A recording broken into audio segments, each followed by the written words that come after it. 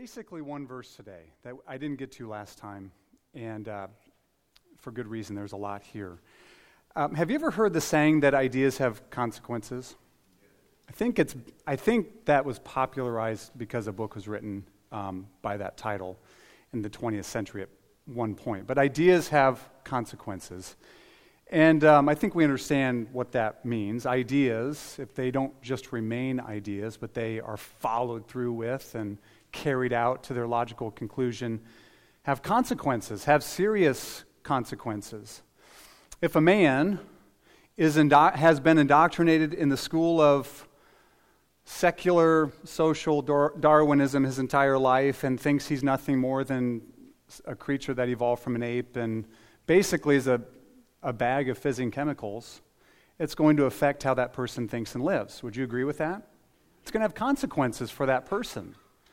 But if that same man then comes to the realization that he is created by God, an image bearer of God, and redeemed by the blood of Jesus, and indwelt by the Spirit of Christ, and is a child of God, and then therefore an heir of God, that too will have far-reaching and significant and powerful consequences for that man, right?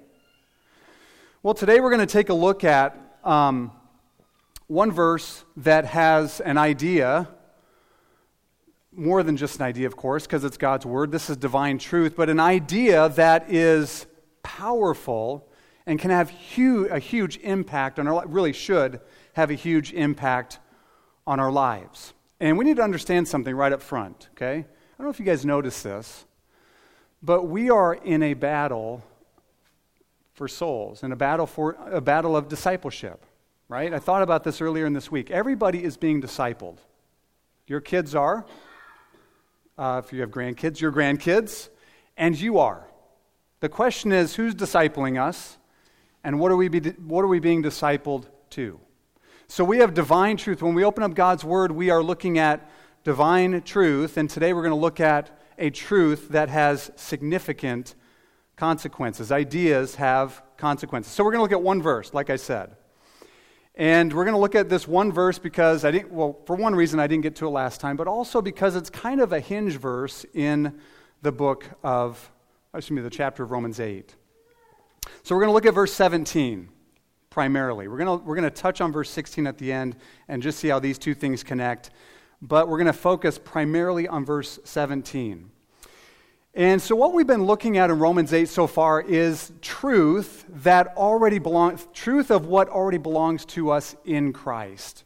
The salvation that we have received in Jesus Christ. So if you remember way back, 16 verses, to verse 1, what did we look at? There is therefore now no condemnation, right?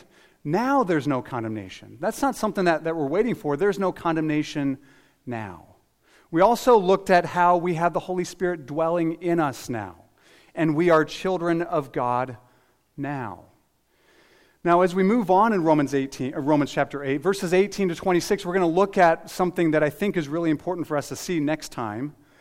We're going to look at at why the world is the way that it is. It's messed up, right? We see that, we understand that. It's corrupt, it's fallen. Romans 8 uses the language of it's groaning, it's longing for something. We sense that, we feel that, we ourselves experience that as well. And so we have earlier in Romans 8 the salvation we possess. We're going to look forward to why the world is the way that it is and what we're looking forward to. And verse 17 is kind of this hinge verse that points us in that direction, what we're looking forward to. And it has to do with inheritance. It has to do with inheritance. And inheritance is something that we have not, that you don't take full possession of until the future, right? It's something that is out in front of you. It's something that we have not yet taken full possession of. And so right now we kind of live in this tension of what already is and what is not yet. Have you ever heard of that phrase before, the already and not yet? Sometimes it's used in relation to the kingdom of God.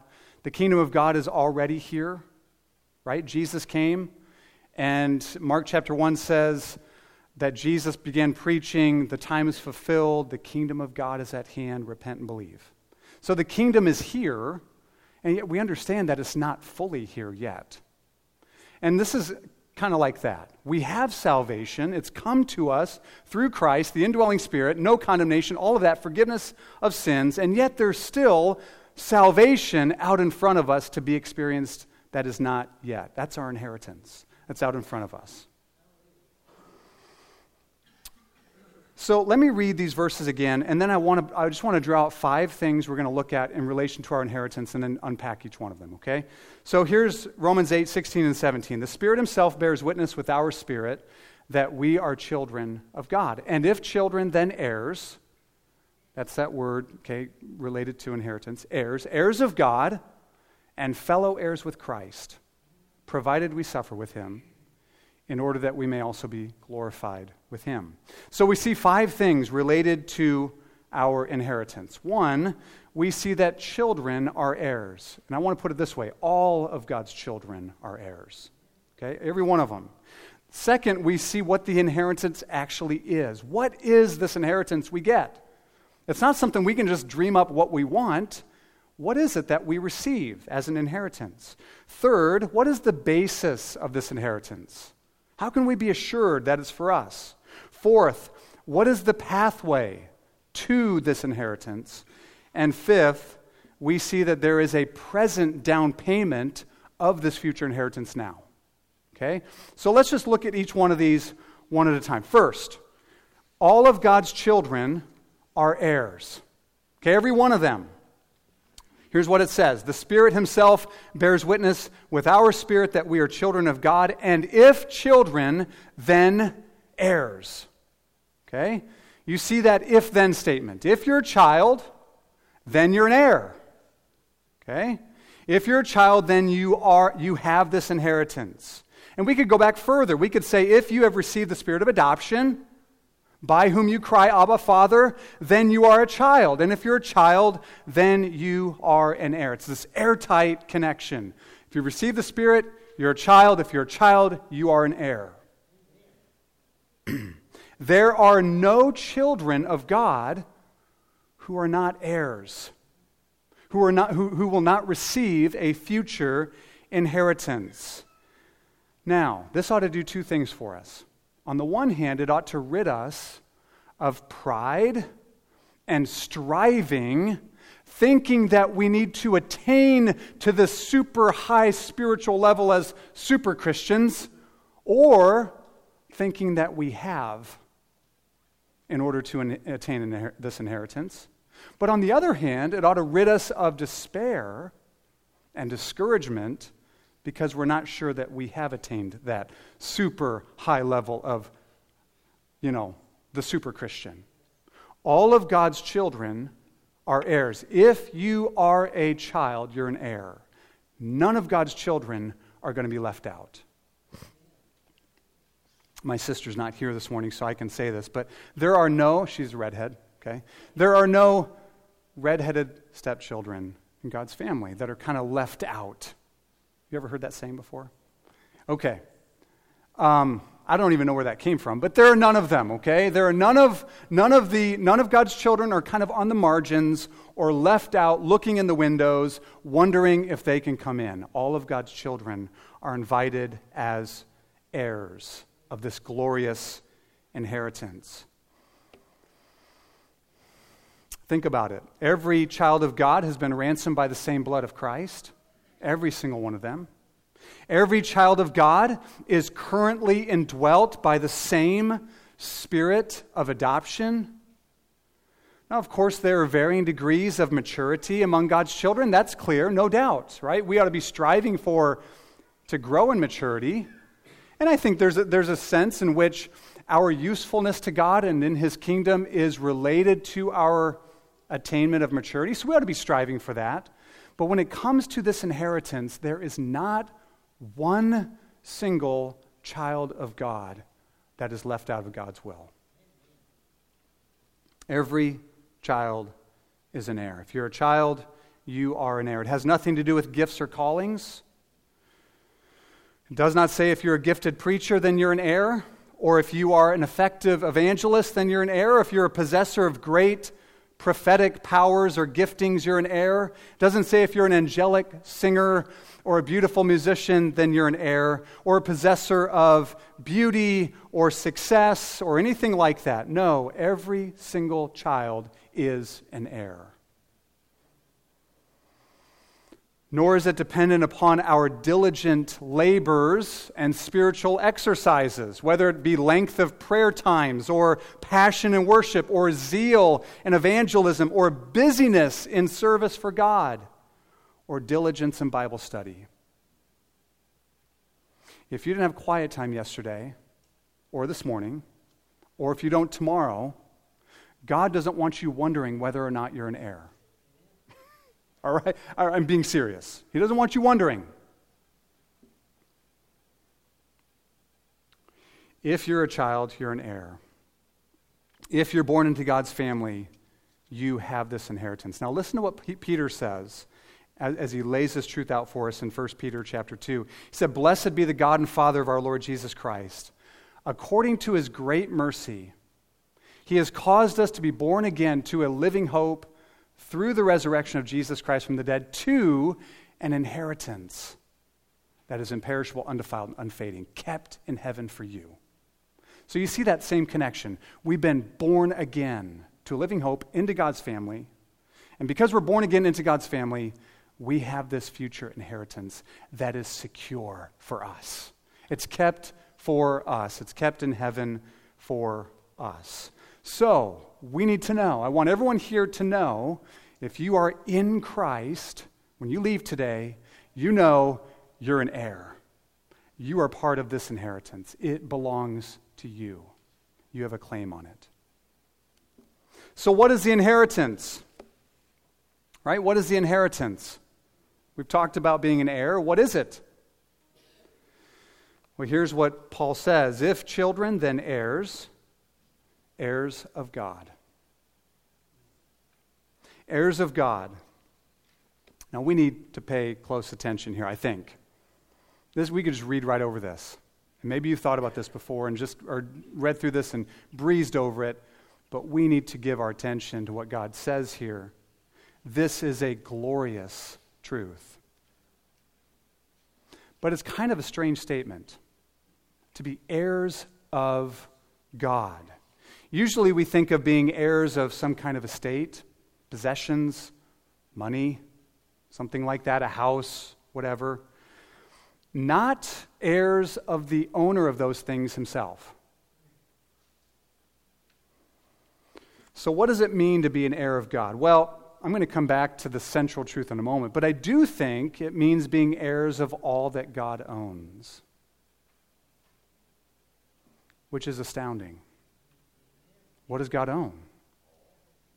Stretch your hand from the west to the east and from the north to the south, and as far as you can imagine, in every direction, God is the owner of all of it. It all belongs to Him. Right? Suppose you're the sole heir of a distant uncle's estate, and he leaves you this estate, and the estate consists of one small 2-bedroom home, on the beach in Florida, or if you're a mountain person, in the Colorado Rockies somewhere, okay? And that's what you have. That's what you get from the uncle. You could drive to that house. You could say, that's my inheritance right there. When it comes to God and all that He owns and all that is His and all that we are set to inherit, it is impossible to imagine all that is His. But it's all His. Psalm 24:1 says, "The earth is the Lord's and the fullness thereof. It all belongs to Him, and you and I are heirs." Now you might think, wait a second, we get the earth? Now you might, the earth now, it's like, I don't know if I want it. Okay, it's pretty messed up.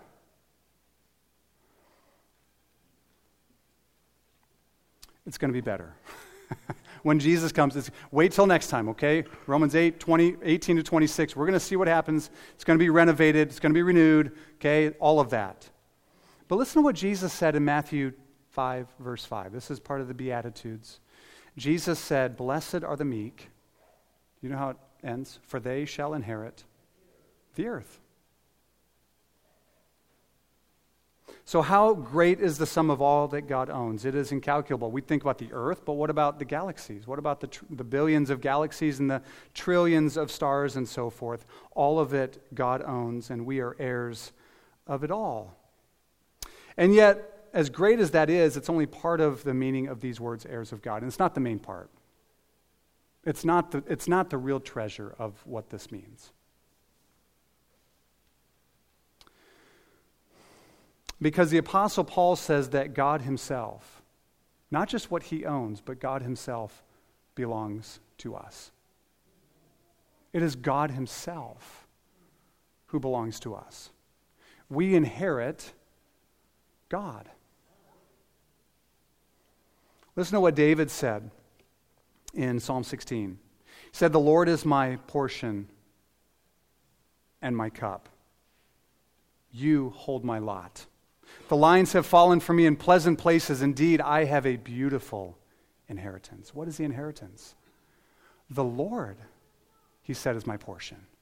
The Lord is my chosen portion and my cup. The lines have fallen in beautiful places. I have a glorious inheritance. I guess I changed some of those words around, but you get the point. We have this, David thought he had a beautiful inheritance because his portion was the Lord himself. The Lord is our portion. He is our inheritance. He himself belongs to us. Of all the billions of galaxies and all the trillions of stars and all that God has made, it's a drop in the bucket compared to what he could make. And all that he could make is a drop in the bucket compared to who he is. The Psalms say the heaven and the heavens of heavens cannot contain our God. And we are heirs of God. Here's what God says in Revelation. He says, "The one who conquers will have this heritage. I will be his God." Now, we rightly humble ourselves before God. It's good to do this. We rightly humble ourselves before God and say, "God, I am yours. I belong to you. You are Lord. You are Master. I'm yours. Right? Do with me what you will." That's a good thing to do. You possess me. You own me. And he does.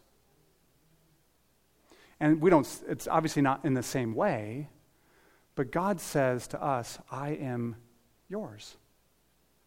I'm yours." And we can say, "God, you are mine." Song of Solomon, there's this beautiful line where it says, "I am my beloved's, and my beloved's is mine." And we may say that to the Lord Jesus Christ. We are his, and he is ours. John Piper wrote a book entitled "God is the Gospel," which is a great book, by the way. And in the opening introduction of the book, he goes through this anecdotal example. He said, if you could have everything, okay, if heaven was perfect health and perfect wealth, and you walked on streets of gold, and you had this mansion prepared for you, and the best of foods, and all the kinds of, maybe you'd say on the new earth, I suppose, maybe not up in heaven, but you had all the kinds of activities that you would love to do. All of it, everything that you could imagine, and forgiveness of sins and all of that as well. But God wasn't there. Would it be heaven? It's kind of a gut check, isn't it? What is the treasure that we long for? What is our inheritance? It is those things. But supremely, it's God himself. Here's what John Piper said. I couldn't find the quote, but I think this is a pretty close quote. He said something like this: "The greatest gift of the gospel is that God gives us himself.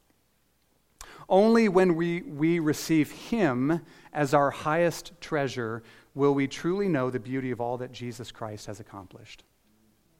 Only when we receive Christ or God himself as our highest treasure, above all the gifts that he gives us, way above all the gifts that he gives us, and all the other things we inherit, only when we see him as the highest treasure do we truly know the beauty of all that Jesus Christ has accomplished through his death, burial, resurrection, ascension, and his second coming in the future. We are heirs of God. This inheritance, I think, seems, I don't know, maybe this, I hope this is landing on you like it did, hopefully even more than it landed on me this week. It's astounding. It's utterly astounding. And you might wonder, how can this be true? Well, it's not because we're good. Because in and of ourselves we're not. It's not because we've been good little children to God, and he's giving us this reward that we deserve. It's not because God has seen some extraordinary value in us. The basis of our inheritance is one thing and one thing only. It's because we've been united to Jesus Christ. And he's the one that deserves it. And we get it because we're in him. And I get that from this little phrase, fellow heirs with Christ. We are heirs because we're children. We're heirs of God. And we're fellow heirs with Christ. Let me just read from verse 16 to that little phrase. The Spirit himself bears witness with our spirit that we are children of God, and if children, then heirs, heirs of God, and fellow heirs with Christ. We are fellow heirs with Christ. We participate in being an heir with him. Jesus Christ, as the firstborn son, right, the only begotten son, is the only one who deserves the inheritance. You and I don't. Yeah, I've struggled with this too, don't get me wrong, but I can't number the amount of times I've heard people say, I just don't feel like I'm worthy before God. And it's almost like what they think they need to hear is, oh yes, you really are. When that's not what they need to hear. It's like, of course you're not. The question is, are you in Christ? He's worthy, and if you're in him, you get all that he gets. We are fellow heirs with Christ. Jesus Christ brings us into this inheritance. The word translated fellow heir, maybe your translation says co-heir or joint heir or something like that. Same thing. It's used only 4 times in the New Testament, and it means to participate in something with someone else. So in Ephesians 3:6, it's used there. It says that we're told that the Gentiles are fellow heirs, Gentile Christians are fellow heirs with Jewish believers. They're members of the same body. They're partakers of the same promises in Christ. Okay, Gentiles and Jews together. In 1 Peter 3:7, Peter says that wives are heirs with their husbands of the grace of life. It's not saying unmarried women aren't, it's talking about husbands and wives, okay? So it's saying wives are joint heirs with their husbands of the grace of life. So together, one with the other. Hebrews 11:9 is another place, is the only other place this word is used. And it says that Abraham went to live in the land of promise with Isaac and Jacob, his son and grandson, who were heirs with him of the same promise. So in each of these cases, in one sense, it's equals that are enjoying these promises and blessings together, right? Jewish believers and Gentile believers are equals in the sense that they're purchased by the blood of Jesus and are members of the same body and partakers of the promises together. Husbands and wives are equals. That's why some translations say they're equal heirs of the grace of life. And Abraham, Isaac, and Jacob, at least on a human level, I mean, Abraham's he's the patriarch, I suppose, but they're equal in the sense that they're image bearers of God, and they equally share in the promised land. And our text says that we are fellow heirs with Christ, but we are not equal to Christ. And yet, we are brought in to share in the inheritance with Christ that he himself deserves. We are brought in to share. And this reminds me of just the glorious truth of the gospel. It's called, some theologians call it the great exchange, the substitutionary work of Christ. He took what we deserved so that we get what he deserves. He took what we deserved. He took our sin, our condemnation, the wrath of God in our place on the cross. We get what he deserves, which is adoption into a family, righteousness, grace, eternal life, and an inheritance.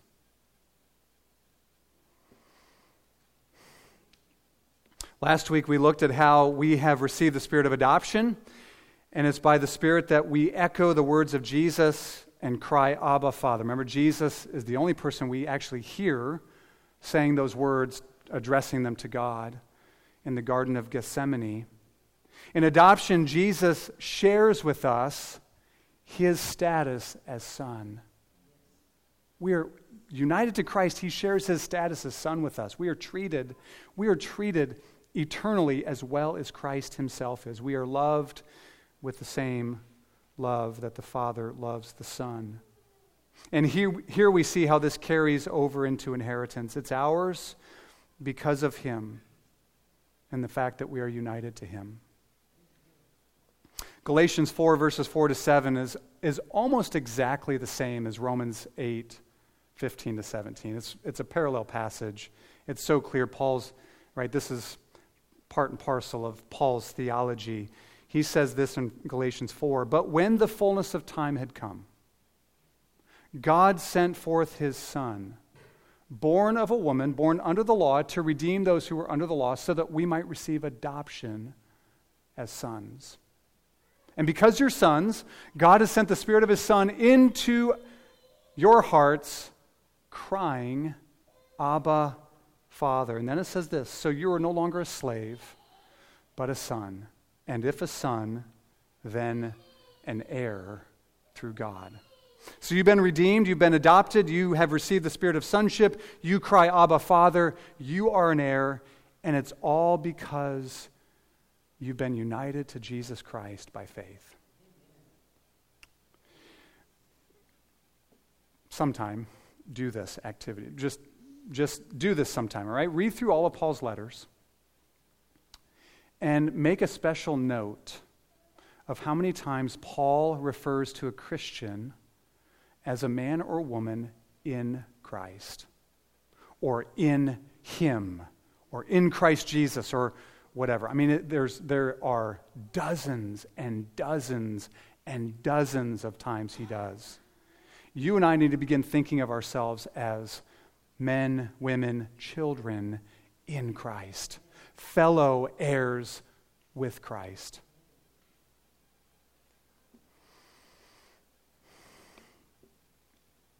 Charles Spurgeon, taken up with this truth in a message he preached on Romans 8:17, said this. He said, "This, beloved, seems to me to be the sweetest part of all of the inheritance. Once let me know that I am one with Christ, and so have become an heir with him, and it is like heaven below to my soul." Amen? Let me read that again. Because I've been praying for that this would actually come down and land upon us, okay? This, beloved, seems to be the sweetest part of the inheritance. Let me know. This is like him praying to God. Let me know that I am one with Christ, and so have become a fellow heir with him. And it is like heaven below to my soul. We are joint heirs with Christ. That's the basis of our inheritance. What's the pathway to this inheritance? What's the road we're to walk on? We are fellow heirs with Christ. We just talked about that. But like Christ, the path to glory is not one of flowery beds of ease, but the Calvary Road. The pathway to this inheritance, brothers and sisters, is one of, it's not only this, but it is this. It's one of suffering. It's one of difficulty. It's one of trials. Listen to what Paul says. If children, then heirs, heirs of God, fellow heirs with Christ, provided we suffer with him, in order that we may also be glorified with him. We're called to share not only in the inheritance with Christ, we are called to share in that, but we are also called to share in his suffering as well. There's no crown without a cross. Now, some, I think wrongly, want to limit, when Paul talks about suffering here, want to limit it to only to outright persecution, like a gun to your head, deny Jesus, or I'm going to kill you, or you're going to be put in prison, or I'm going to punch you in the face, or something like that, okay? Or you're preaching the gospel and somebody threatens you, and they want to limit this suffering only to that. I think that's wrong. We're going to see as we move on through Romans 8 further, that because we live in the world that actually exists and not some make-believe world, we experience suffering and difficulty as part of that. Paul says all of creation groans and we ourselves groan because we live in these bodies that are, well, I'm 45 now, and I'm not, I was playing basketball with some young guys yesterday, and I just, I don't move quite as well, okay? And my back is sore today, and that's just the beginning of it, okay?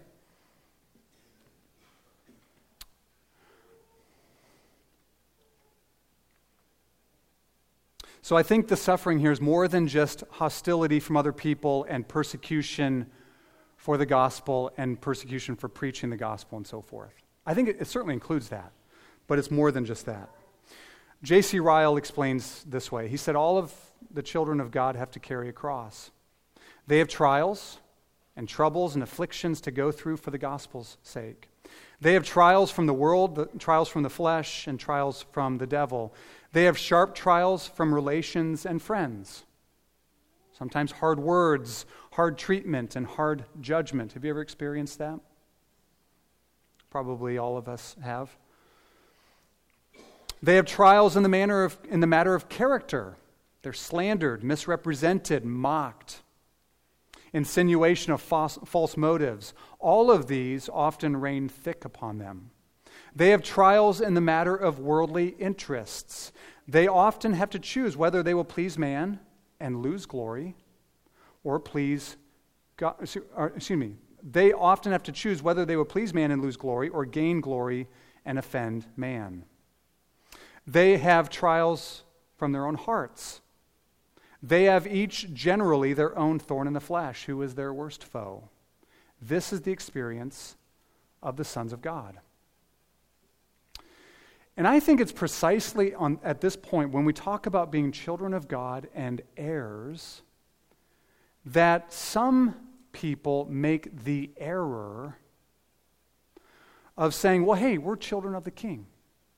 We don't have to suffer. Life should be, right, just a breeze. Because, hey, we're the King's kids, or something like that. But it's precisely because we're the King's kids that he has us on this path.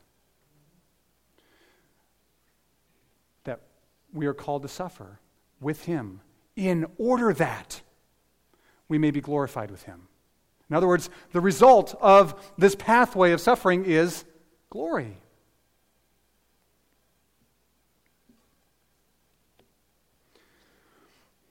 Sometimes people think something strange is happening when they suffer difficulty and trials. Not so. We have trials of all kinds. James chapter 1. We have trials, we're to count it all joy when we meet trials of various kinds. And I take that to mean we have big trials and small trials. We have trials that afflict our bodies, and we have trials that afflict our minds and our hearts and affections and emotions. And it comes from people that are close to us and people that are... And we have trials of various kinds.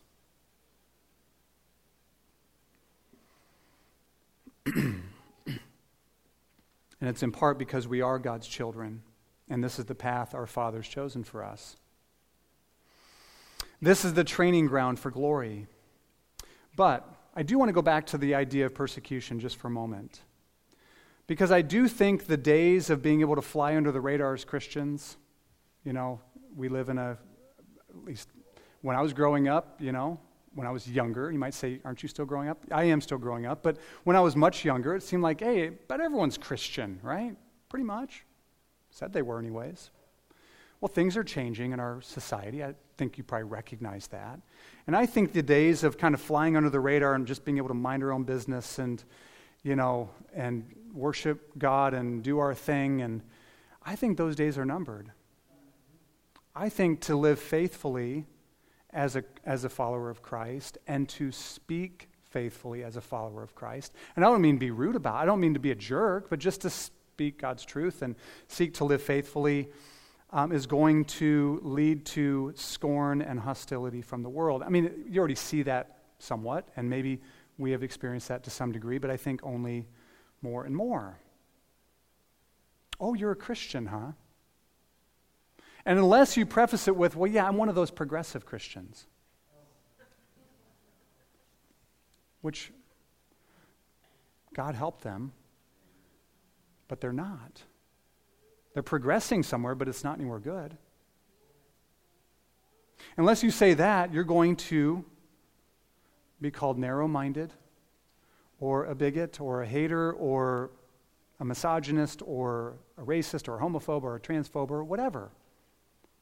And we don't want any of those things to actually be true about us, right? We really don't want to be a hater or a bigot, but we're probably going to be called those things. We just need to settle in our minds now that this is the path we're called to walk on as fellow heirs with Christ, as we seek to live faithfully and speak faithfully as Christians.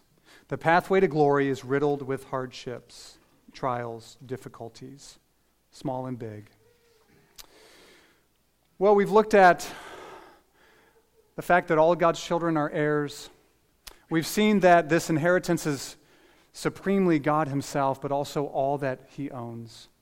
We've seen that the basis of the inheritance is that we're united to Christ. We're fellow heirs with Christ.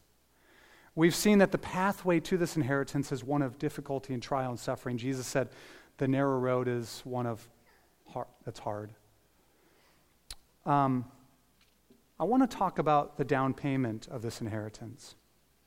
Because I think at this point we could say, well, is the inheritance all future and only the future, and all we can expect in this life is difficulty and trials? Well, no. That's not the case. The inheritance is future. We're going to take full possession of it in the future, no doubt. It's something we look forward to. But we also have a down payment now. The New Testament uses the language of guarantee. Paul doesn't here in Romans 8, but I think the same idea is brought out here. The word guarantee, which can be translated down payment, something that is given ahead of time in lieu of the full inheritance. And it's not a small down payment. It's not like, 1% on the house or something or whatever. It's a significant down payment because it's the Holy Spirit himself. The Holy Spirit the Holy Spirit as down payment is laid out in several places in the New Testament. And we see it here in Romans 8, 16 and 17. The way 16 goes into 17, I think it's clear. It says this, the Spirit himself bears witness with our spirits that we are children of God, and if children, heirs, and so forth. The Spirit himself bears witness with our spirit that we are children of God. The Spirit gives us a deep and profound witness, testimony, not just to our brains, but to our spirits, deep within, that we're God's children. And if you're a child, remember the logic, right? If you're a child, you're a what? You're an heir. You have that inheritance in the future. But you also have the witness now. The deep and profound witness of the Spirit in us. And what is this witness? Well, I would argue it is a foretaste. Right? If we are heirs of God, if that is the supreme inheritance that we receive, the supreme portion is God himself. And he's given us himself by his Spirit to dwell within us. Then the Spirit abiding within us is a foretaste of the future inheritance that's to be ours. It's a down payment. Ephesians 1:14 says that we have been sealed with the Holy Spirit, who is the guarantee of our, and you could say down payment, the guarantee of our inheritance until we acquire possession of it to the praise of his glory. You see that? You hear that there? He's the guarantee of our future inheritance until we acquire possession of that full inheritance. And what I love about the language and the truth of the Holy Spirit being a guarantee or down payment is, though it certainly points us forward to the full measure of what we're going to receive when Christ returns, it also drives home the point that we have now, through the Spirit, a real and living foretaste of what's to come. Amen?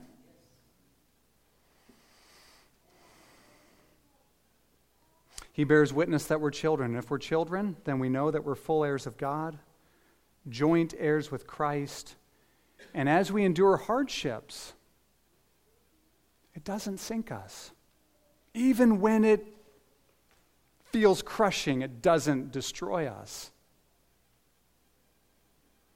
We're bearing the cross as we wait for the crown of glory, and the Spirit bears witness to us in our hearts that we are God's children, in our spirits. Well, I started with the idea that ideas have consequences. And we understand that what we've been looking at, of course, is not just man's idea. I hope you see that. It's from God's Word. So it's divine truth. But let me ask you, do you think this idea of being heirs of God, fellow heirs with Christ, with the down payment of the Holy Spirit abiding within us, bearing witness to us that we're God's children, do you think this truth ought to have far-reaching consequences in our life? Do you? I think it should. And this could be a whole nother message. You guys got like another hour? Yes. I'm joking. Okay. Let me just give you a couple that I think are without question. What effect should this have on our lives? Here's one. It should give us an eagerness to live as a true child of the King of Kings, in holiness, in obedience, and integrity. Okay? To live a life that doesn't say, well, I'm a Christian, so I better do these things, or I have to do these things. But no, I'm a child of God, a full heir of this inheritance. I get to do these things. I get to live for the glory of my Father. If we had this truth just branded on our minds and hearts and spirits, we would be all the more eager to glorify our Father, advancing his kingdom and purposes wherever we can. Amen? Here's the second thing, okay? This truth ought to produce in us humility and hope and endurance through suffering, through trials. Are you facing trials right now? Are you like eyeball deep in one now? This ought to help you to face it with humility and with hope and with endurance. When we suffer for Christ's sake, bearing the reproach of Jesus Christ, we can even wear it as a badge of honor. When we suffer reproach for Christ's sake, we can even wear it as a badge of honor. I think of the disciples in Acts chapter 5. They were brought in again to the Sanhedrin, and they were told again, you stop preaching about the resurrection and Jesus Christ. And Peter said, how can we stop speaking of the things we've seen and heard? We must obey God rather than men.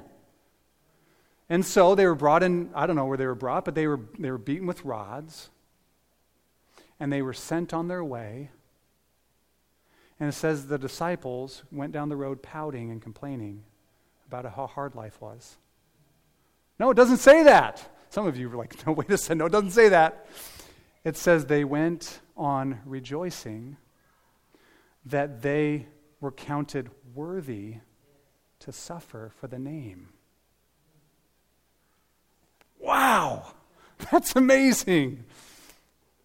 They counted, they're like, wow, what a blessing to suffer for the name of Jesus Christ. Well, they had walked with Jesus. They heard him say, whoever would come after me must deny himself, take up his cross, and follow me. For whoever would save his life will lose it, and whoever loses his life for my sake will find it. They heard Jesus say, blessed are you when you suffer reproach and difficulty for my name's sake. Dance and leap for joy, and they did. And we had the same promise, inheritance. We have the same Spirit who dwells within us. The pathway of difficulty is the pathway to glory. Paul says in the next verse, verse 18, which we'll talk about next time, for I consider that the sufferings of this present time are not worth comparing with the glory that is to be revealed to us. So it's just like, oh, don't even tell me about your difficulty. Just wait till we get to glory. The future inheritance is glorious beyond measure. And remember, the Spirit gives us a foretaste. And so we press on through difficulty, and joy, and humility, and hope, and perseverance. Amen? Let's pray. Father, help us to do just that. Father, I ask now, as we